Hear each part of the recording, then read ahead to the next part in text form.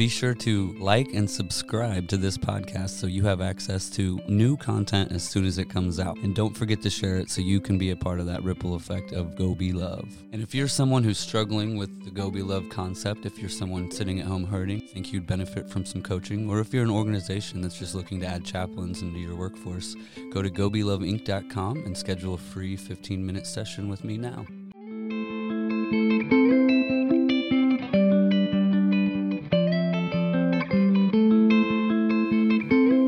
All right, everybody. Thank you so much for coming back to another week of Go Be Love podcast. Last week we had Michelle from Michelle's Little Free Pantry, and we talked a little bit about how the pantry started and then how it kind of grew during the pandemic, and just heard her why, really her heart and her why in that. So we have you back again, Michelle. Thank you so much for being here. We are really excited because this episode is really just about you teaching us about what we can do and how we can grow our own, whether it's a pantry or just our resources and our reach of how we can help our community see a need and then fill it. So what's just your number one? So where do we start? What's like the first thing? What does a pantry need to be? An open heart and mind. Because if you look around and you start looking at free pantries, they don't have to look like the same thing ever. I mean, I have one at my house in Franklin, and then Christina has hers at her house in Greenwood, and they are nothing alike. And actually, Franklin and Greenwood, the population's different. It's almost like two different universes. So it really just depends on what works for you and your community. Awesome. So I can essentially take anything that will hold, that's weatherproof and will hold some food or goods and start there, right? Yes, I actually was given some old newspaper boxes that had been retired. And so I had about 10. And so I ended up handing them out. 7 of them became actual pantries. Nice. But then, there are some others in Indy where they've used filing cabinets. Anything that can kind of keep the foods, safe from the weather. Yep. And not just food, right? I mean, sometimes I see you've got just like toiletries, you've got different things that families need. And then Christina had for like coats, school supplies, right? So the concept of the Little Free Pantry it's not just like food, right? If someone's out there and they have a heart and a passion for this thing, it's just about like whatever you can do, right? Yes. Well, and so I want to do everything. And so I've had to kind of, hone in on the things that we can do with just 2 people. We did have a very extensive clothes closet. That just became a lot, just too much work for us, really. And so since we were a food pantry, we went back to focusing on just food. But when you get into food, food insecurity. It's intersectional. I mean, you're talking about housing, clothing, of course, transportation.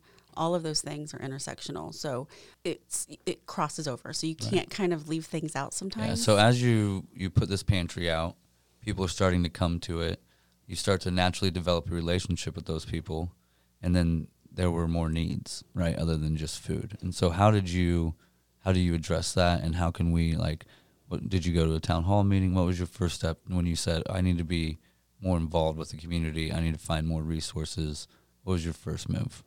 Well, I'm sure that there are people that do a lot of research and are super knowledgeable about things. I did not do any of those things. I literally just stuck the cabinet outside of my house, and we literally just went by the needs of the people.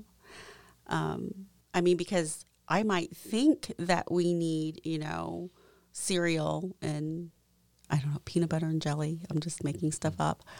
But I have found that may not exactly be what, people that need assistance, that's what they really need or want.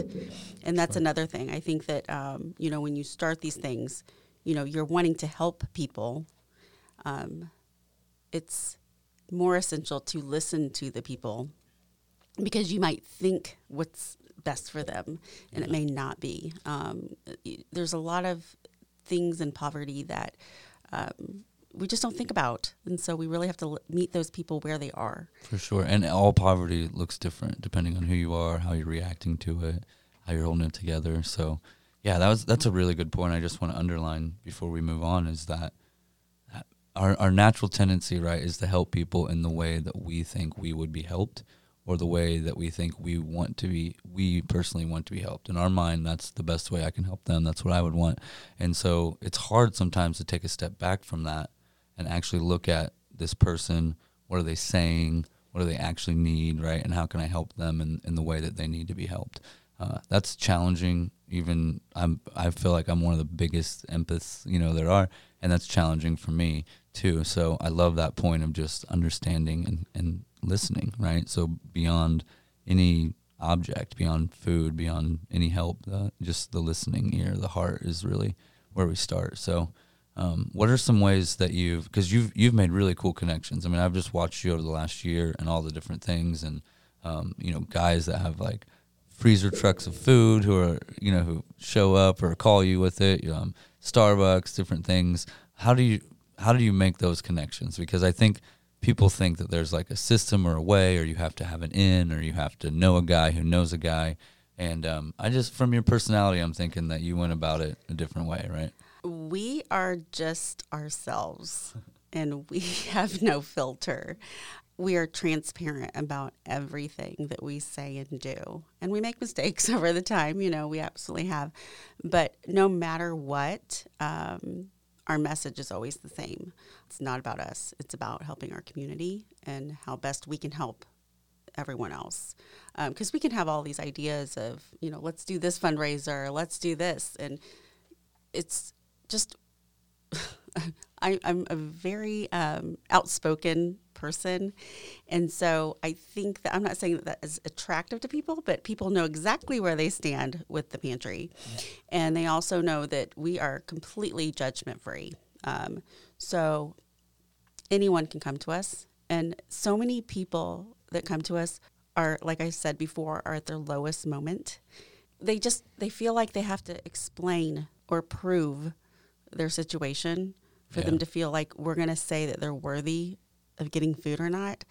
And not that we cut them off, but we have to explain to them something that I've had to understand with my life is nobody owes me anything, and so, these people are trying to, and I know that they have gone to so many different agencies or, friends, family, or whatever. Maybe didn't have the right paperwork. Exactly. Or didn't, and so to have that removed is so freeing for them. And I think that also builds a lot of trust. Yeah, and we've heard several guests, and in my own experience, that level of shame that kind of society has put on us, right? That shameful feeling of like I failed in some way, and right, and having to go and ask or go to a food shelter or a pantry or whatever.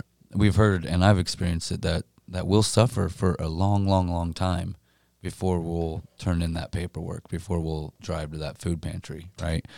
Before we have to like go in and get a form on a clipboard and fill it out and make sure that we have Social Security cards and for everyone in the house and the right thing within 30 days. I've been through that whole thing, and it's like a whole process. And you're already, just for me to drive there, right, is this crazy amount of shame. And so one, for your pantry and for these little free pantries to just take that away, because I can just go up and I don't have to talk to anybody, and I can take what my family needs and be on my way, just takes that completely away and allows that person to really not suffer, right? Because that family would traditionally suffer days and days before they would go to a normal everyday food pantry, but because you have that, they can go right away. So that part of it, I think, is really cool. But we also need to underline how messed up, right, that people suffering because of judgment is. And just if we could have that open heart, that no judgment, Michelle's Little Free Pantry, everyone's welcome, no judgment mindset, if we could all walk around with that, right, then it would just give people permission to hurt and give people permission to maybe stumble a little bit and know that financially it's okay to not be on top of the world sometimes, right? Like we all experience it. It's okay. Reach out. So that's just a beautiful message. And you're not only your pantry, but everything you do kind of radiates that. And you're working on a book right now, right? So tell us a little bit about what that is. And that is just in its infancy stage. And it's interesting that you've brought me here because we were basically coming up with the same ideas at the same time. So this podcast is just like another version of the book that we're wanting to do. So over the last 4 years, of course, we've met so many people, people we have assisted, people who have, assisted the community and us, the relationships that we've built. There are so many friendships that have come out of it, and collaborations with the community. So that's what we want to capture. Talking about, COVID. Let's just talk about 2020.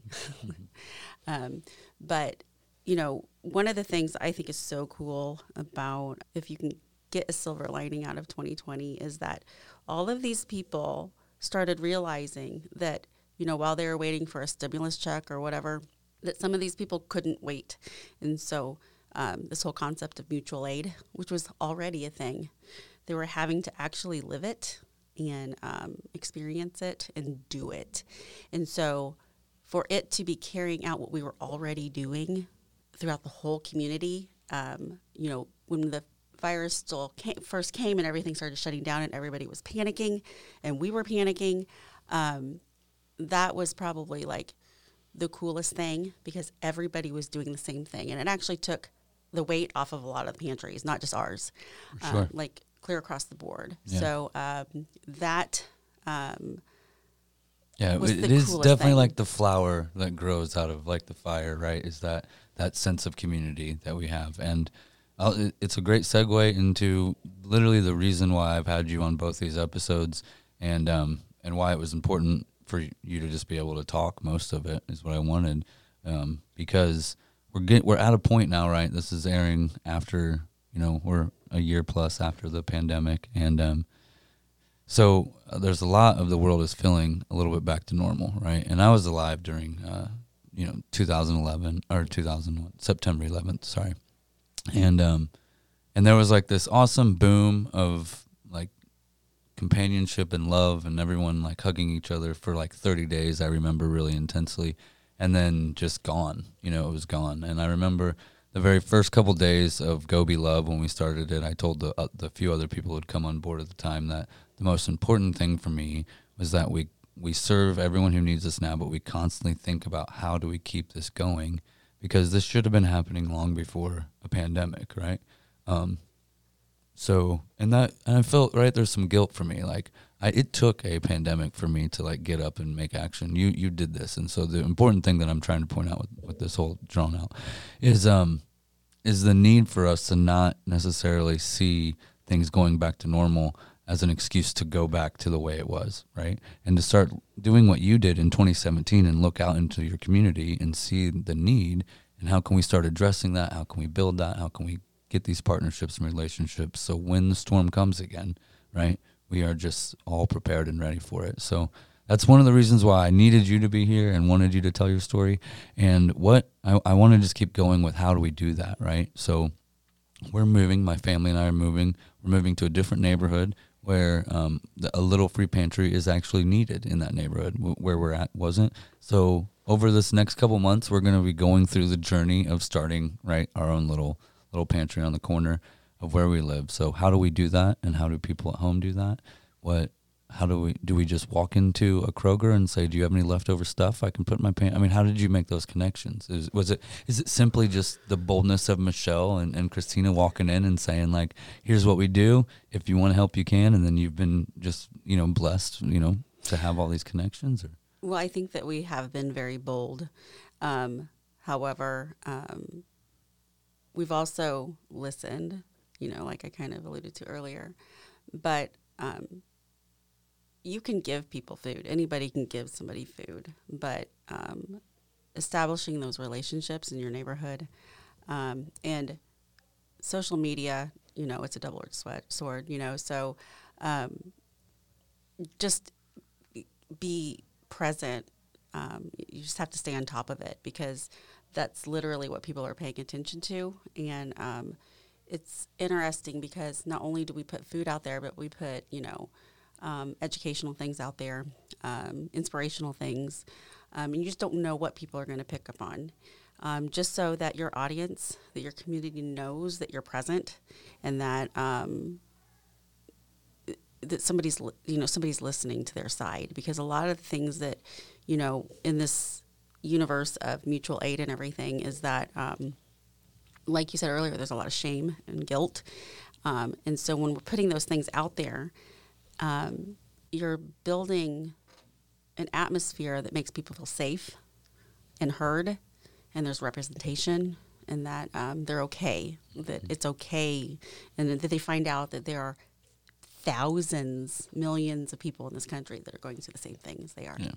Which is amazingly comfortable, right? And we should just tell people more. I'm hurting, I'm struggling, because the comfort that gives other people, right? The permission that gives. When I hear like Mark Phelps, an Olympian who's talks about his depression, it's like, man, I don't know what it is, but that makes me feel a little bit better about my depression. You know what I mean? Yeah, absolutely. Like it's not just me. So. Awareness is the number one, I think, cure for all things. People think I overshare, which we laughed about that earlier, but I'm very vocal about mental health, about addiction, and awareness about that. I'm, the housing crisis that we're experiencing, representation for, BIPOC, people in the community and everything. So I share my personal stories, and that's the overshare I think some people think that I have. But I have been on WIC. I'm still on SNAP benefits. I'm on HIP. I've been on, just traditional Medicaid. I've had to go to court for child support. My adult daughter, who's 22, we had to go through disability, and she'll probably be on disability for the rest of her life. So all of these experiences, people assume when you're helping people that they're better or smarter or... Yeah, Michelle must have everything together, or she wouldn't be able to help, right? I think that it's more... I'm more reachable to people because I've experienced all of these things, and I'm not and the quiet vulnerability about it. of you being vulnerable enough to share that with people, to be open with them, and to care for them on just that level. Just like the farmers market in Franklin, you can use your SNAP benefits and WIC at the farmers market, but you have to go to a tent and you have to fill out a piece of paper, and they give you these tokens. So I actually went, I think either I recorded or I went live or something, but I showed them how easy it was, and that nobody, if they were judging, it didn't feel that way. Yeah. I mean, it was a very welcoming atmosphere. Even though seemed like a really intense thing. I think you go in with these feelings of shame. It keeps coming up. But I went and did it, and it was painless, and it was fun, cool. And you can go and get fresh produce, locally grown produce. I mean, it was really cool, and you get to be in the community around other people. You can talk about it, or you can go live and just get it done, right? When you have the mentality that like help, serve, save the world, I want to help, I want to fix people.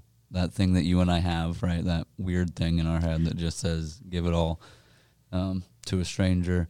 How do you know? Because you've talked a lot about like handle the things I can handle. Don't worry about the rest. So where's that line, or how do you, I mean, obviously the line's different for everyone, but how do you find that line? And when you find yourself like maybe helping a person beyond what you're able to help them, how do you redirect? And, I have found that it's always okay to say that I don't have that resource, or I don't know, but I will find someone else who does. That works every single time, because there's always someone out there that knows more than you do, and has more than you do. So, just being honest with that, it doesn't mean you're failing by any means. You're actually helping them and the people that are doing that work as well. And that's so cool about this line of work, is that for the most part, there's no competition. And so when you start working with people, we're all doing the same thing, and we're all wanting the same things. We want a better world, period. And for everyone, no matter where they are in their life. That's probably been like the most helpful thing. I have issues with setting boundaries, but with all of this comes experience. I realize that I can't let people live with me anymore. So I've done that a couple of times, but I have to be true to myself and my family. So yes, I help the community, I feed the community, and that's where my passion is. But for me, it's this part I've made very black and white because I've had to, is that my children and in my home is we come first, and as long as we're happy, healthy, and safe, then the rest of it, is just an extension of that. But I have to keep that line where I can't bring all the stuff in. It's important. It's that bucket, right? Like the goal with everyone should be to fill your bucket so full that it overflows, and you're right, that overflow, that ripple effect of that goes out into the community. The danger is when we give so much of our bucket, right, that we don't have enough left over for ourselves or for our family. And that is one of the, in service, that's just being a year into this for me, that's just been a struggle to figure out and also not to eat that. We've had some people say like, oh, I need like cribs for my kids or whatever. And just no matter what I try to do to raise the money, it wasn't, I wasn't able to do it in the time that I wanted to do it in or should have been able to do it in, and to be able to not eat that or let that take away from me. So I know that there's people who are going to start this process, and just what's your warning to them? And I think that you have to figure out, and it does take a lot of research. There are some things that are systemic. So, feeding someone is one thing.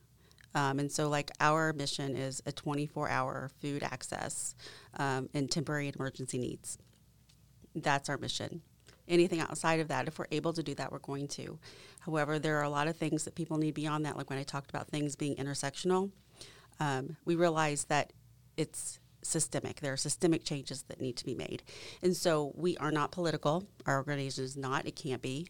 But we need to put awareness out there of the things that are being done legislatively, because that affects, what we do and the people that we serve. So that, for me, helps me say, no, I can't do that. And I think that that's really important if you're going to go into this work, especially if you have a bleeding heart, is to set those boundaries and know that, for me, like, I can't take everyone who needs a home into my house, because that's actually a systemic, issue on whatever. There's so many things. Yeah, for sure. So that I like that. So it's like that bubble of, I am going to serve the community, and we're going to do it in this way. For you, it's 24-hour food, immediate services, if it's beyond that. So it's also good, I guess, if we're getting started, then to go and acquire maybe some other local resources. So what's a good way for us to find, like, other when people come to us, to our 24-hour pantry, and they need long-term living, or they need maybe mental health, or or the evictions that are coming, they need help with that? I cannot take credit for this, but I'm on a maternal and child committee through Healthier Johnson County. And so these are just the collaborations that you build when you are working in your own community, especially since you're moving. These new relationships are really important. So what this committee has done is they put together a whole handbook of local resources. So when people contact me, like you just said, I need a car seat. You just shuffle through there, and you have the numbers that are available. We also found out, in doing this, that we need more resources. But at least what's available, and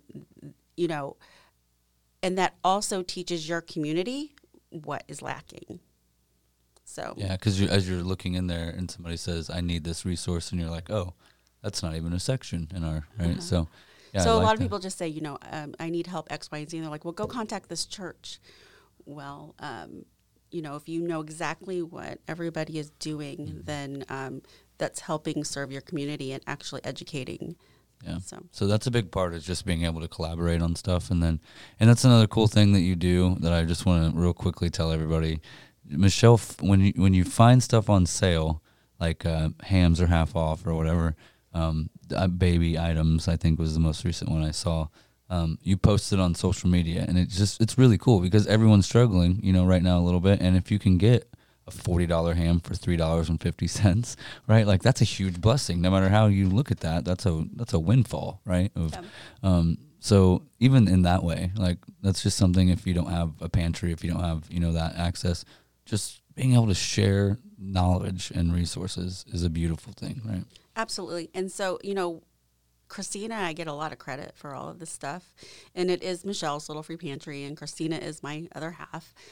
However, what you're talking about, these are our community members going out and they're shopping and they send this to us. And so the power of social media is that we now have over 4,500 followers, which just sounds like a number, but our community is very active and engaged and in doing just like that. Things like that pop up, or events that are, wonderful resources for whatever. That's the magic, because that's what we have. We've kind of coined it as #PantryMagic. There are things that we can do within our community, with the power of the community, that Christy and I cannot do on our own. Yeah, important. So, yeah, you're not going to be able to do a little free pantry by yourself, right? So that community, like the whole need or desire for you to serve that community, also requires you to then go out and actively be a part, a listening ear. And the in community, that community actually is the pantry. That's the thing that I love so much, because, like I said earlier, we can think that we know what we need to do to help our community, but our community is one that's kind of driving all of this. Mm-hmm. Yeah. So as you listen, and we're giving the power to the people. Yeah. Awesome. Beautiful. So, one, it doesn't have to be anything fancy or special. It can just whatever we'll do, right? I mean, it's going to serve its purpose. And two, you don't have to be on top of the world. You and I, we are far from having it all together, right? But it's just that desire to serve, and that just finding a platform to be able to give of yourself. And then fourth, what I heard was really important from you is that need for community, and that need to like collaborate, work together, and just be a listening ear, and then reacting to what you're hearing instead of just doing what you think is right, and listening, doing that. So that's awesome. So we're going to put links to Michelle's Little Free Pantry and her Facebook page. So if you want to follow it and go see what Michelle's doing, you can find her on Facebook. We'll put links on gobeloveinc.com. And then next season, what we're going to do is come back and just piggyback on the Michelle's Little Free Pantry concept, and we're going to hear from people all over the world, really, who have done this or things similar, who have just reacted in this moment of fear with love, and we're going to dive deeper into that and how you can do that and be a part of the ripple effect. Know until we talk to you again that you are not alone. There are tons of us here who want to carry you until you can walk for yourself. So you can go to gobeloveinc.com. You can just call the Go Be Love number, and I will call you back right away so you have someone to talk to. But don't do it alone, and know that it's okay to hurt. Until then, know that I see you, I hear you, and I love you. Be love.